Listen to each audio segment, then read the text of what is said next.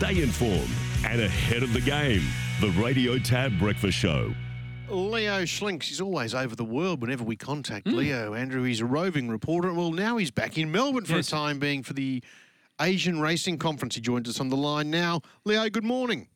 Good morning, Paul. How are you? Very well, thank you. Back in your old stopping ground.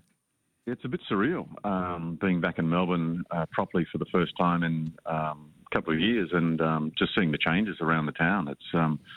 It's sad and it's a bit surreal. Just, it hasn't come back to life, but it's still brilliant to be back here. They haven't sent you down to Werribee to go to quarantine or anything, have they, Leo? They've allowed you straight in? Andrew, don't give them any ideas. They might. Who knows?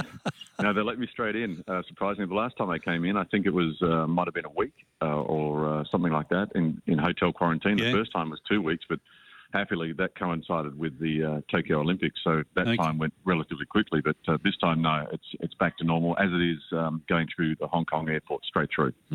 Leo, we spoke to you when you were in South Africa for this conference a couple of years back, and it was interesting to get some insight there. So we may as well concentrate on that. So here you are today, the Asian Racing Conference in Australia. What are the topics being discussed?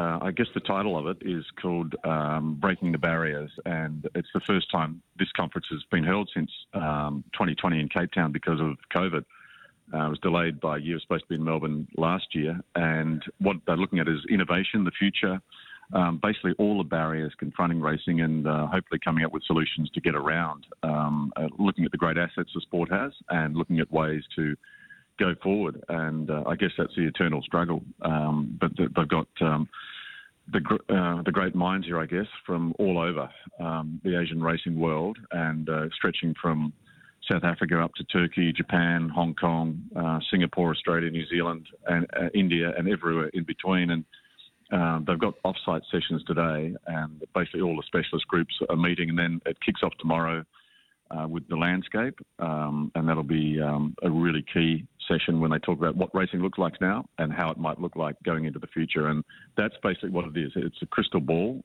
exercise, but also looking back at the advances of since Cape Town or whatever issues might have emerged, and it'll be equine welfare, fan engagement, all of those things, and how to make racing even better.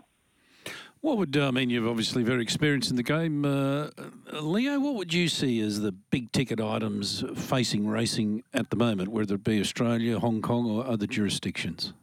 I think probably more than anything right now, equine welfare is the hot issue, not just within racing but outside it. And that's the major challenge for racing right now and how it goes forward and how it presents itself. And the biggest danger is to become socially unacceptable because for some people racing is, and that's a fact.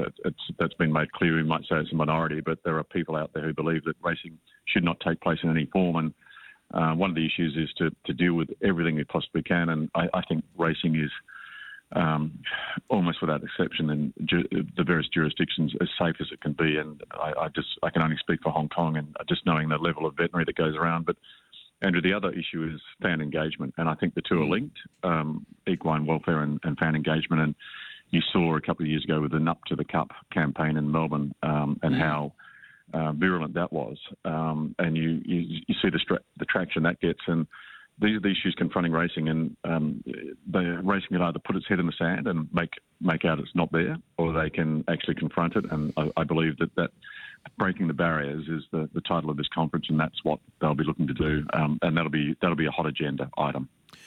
Now, fan engagement, that's always a big one. Around the world, are jurisdictions sort of following what Australia do here to get younger folk in? There seems to be sort of a concert after the race day. There's often a themed race day. Are we leading the way in this part of the world? I think so, and I think England's been very good in that way as well, which is kind of counterintuitive because of how old racing is in England.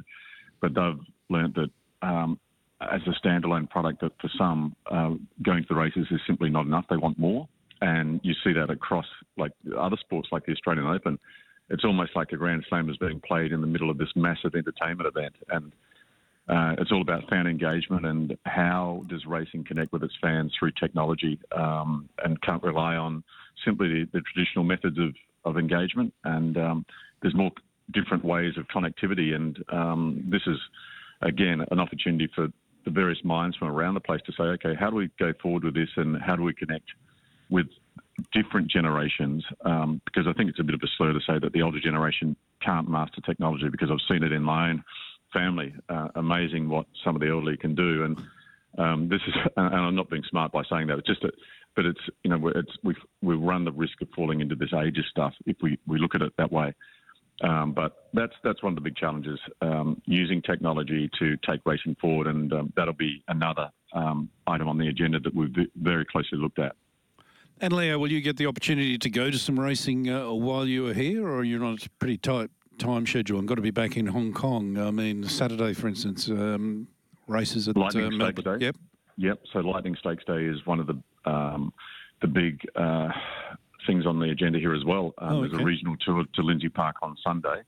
So the delegates will have the opportunity, and that Saturday meeting, the Lightning Stakes meeting, is becoming part of the World Pool, which is part of, you know, one of the really big, impressive growth aspects of racing over the last few years.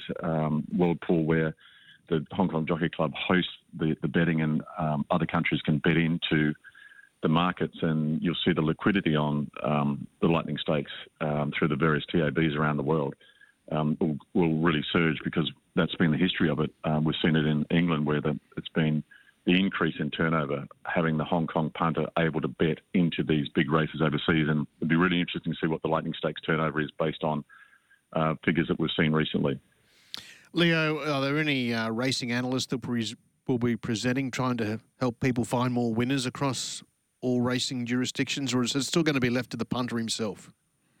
Yeah, I think that the key thing, Paul, will be just the information and how it's delivered and all of that. But I guess that's a great thing about punting. Everyone's got their own opinion on how it works and how they want to engage and do that. But I look at the Hong Kong model and the amount of information that is there. And there's a study that was done over recently, and just goes to show how popular it is in Hong Kong, that when there's a major race on, or even a race meeting, that circulation newspaper for the specialist newspapers goes up by 30%.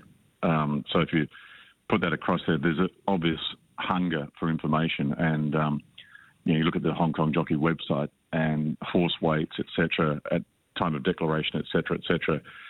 Some people just live off that, sectional times, etc. That's around the world, but you can never provide enough information. And I'm not sure how much more they can, apart from actually what the horse is actually feeding on. That's another big issue as well. So for some people, but yeah, information is the king still.